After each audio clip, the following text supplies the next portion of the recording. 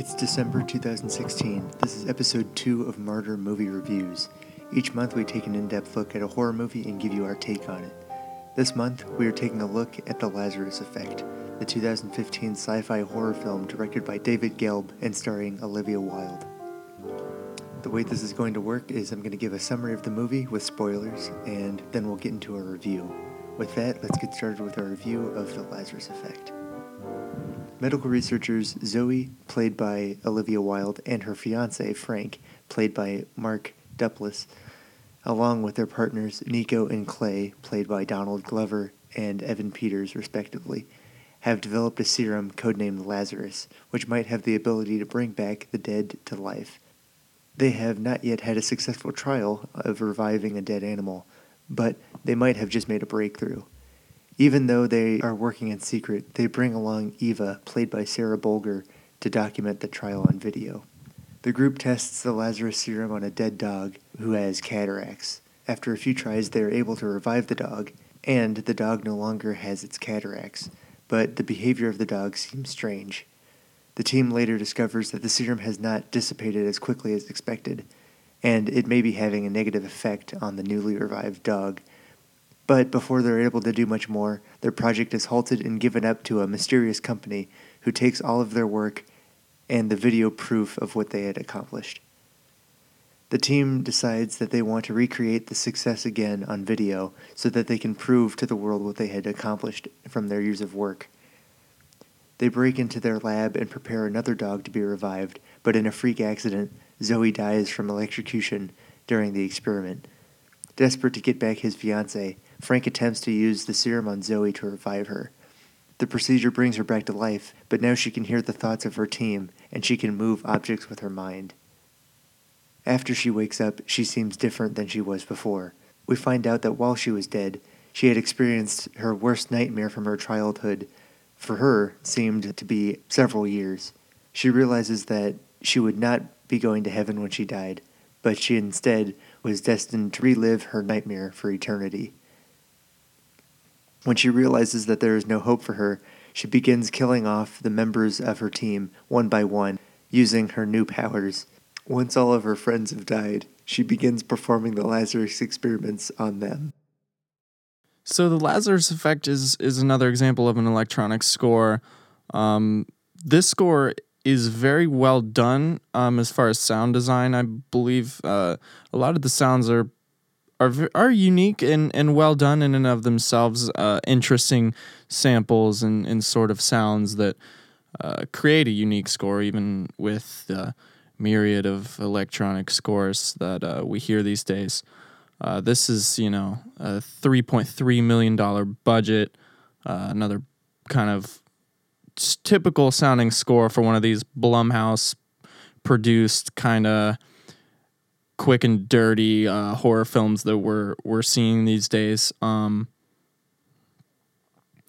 Overall, the exposition actually has some nice sort of altered piano kind of sounds. This very natural minor kind of drone.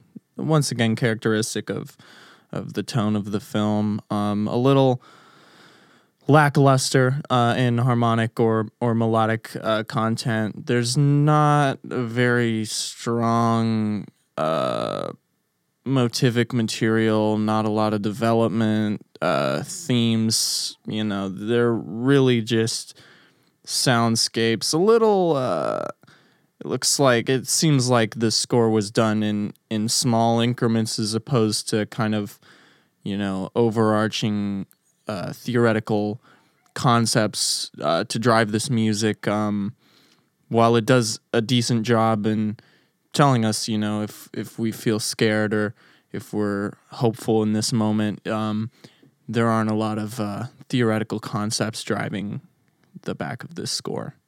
Something notable about the score and the placement of the film is the film sort of takes place in two major environments, and that is down in this science medical lab that this team has created, and then outside in kind of the real world. And a lot less music happens downstairs when we're sort of in the heat of the film.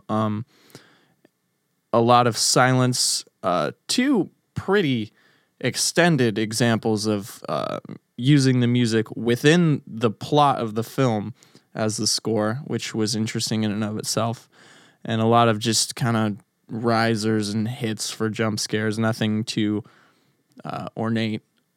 However, when we step outside of the lab and walk around in the real world and kind of interact with other people outside of this team, that's when you start to hear a couple of the sort of piano ideas and more droning pads of actual harmonic content.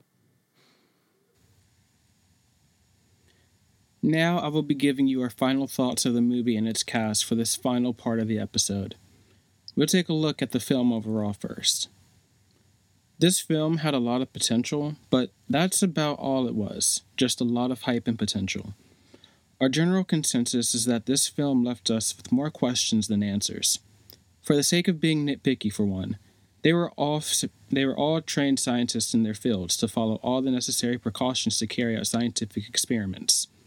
So when the team goes to sneak into the lab to redo the experiment, they still should have taken care to take the necessary precautions when doing such experiment.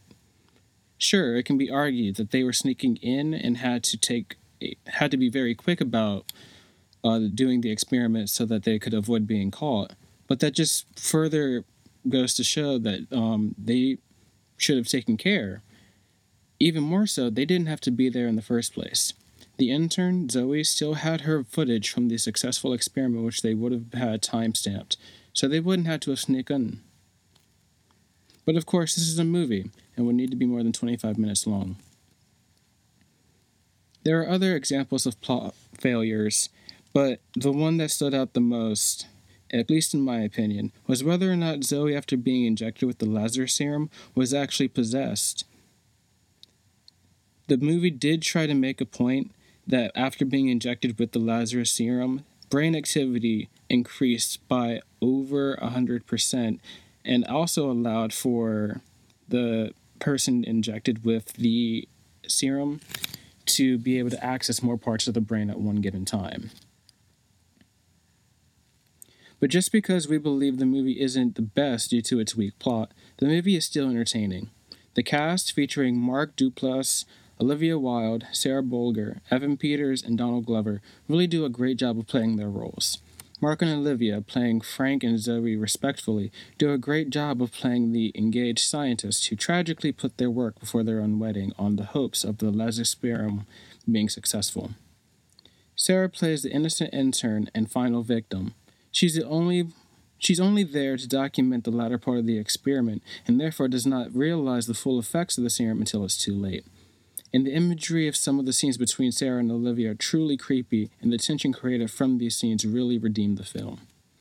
All things considered, this movie earns 3.5 out of 5 stars from the MMC team. The plot is rather weak, but the Lazarus effect does have a great cast that works well together, and the imagery throughout the film is fresh and new, providing the viewer with a few genuine scares.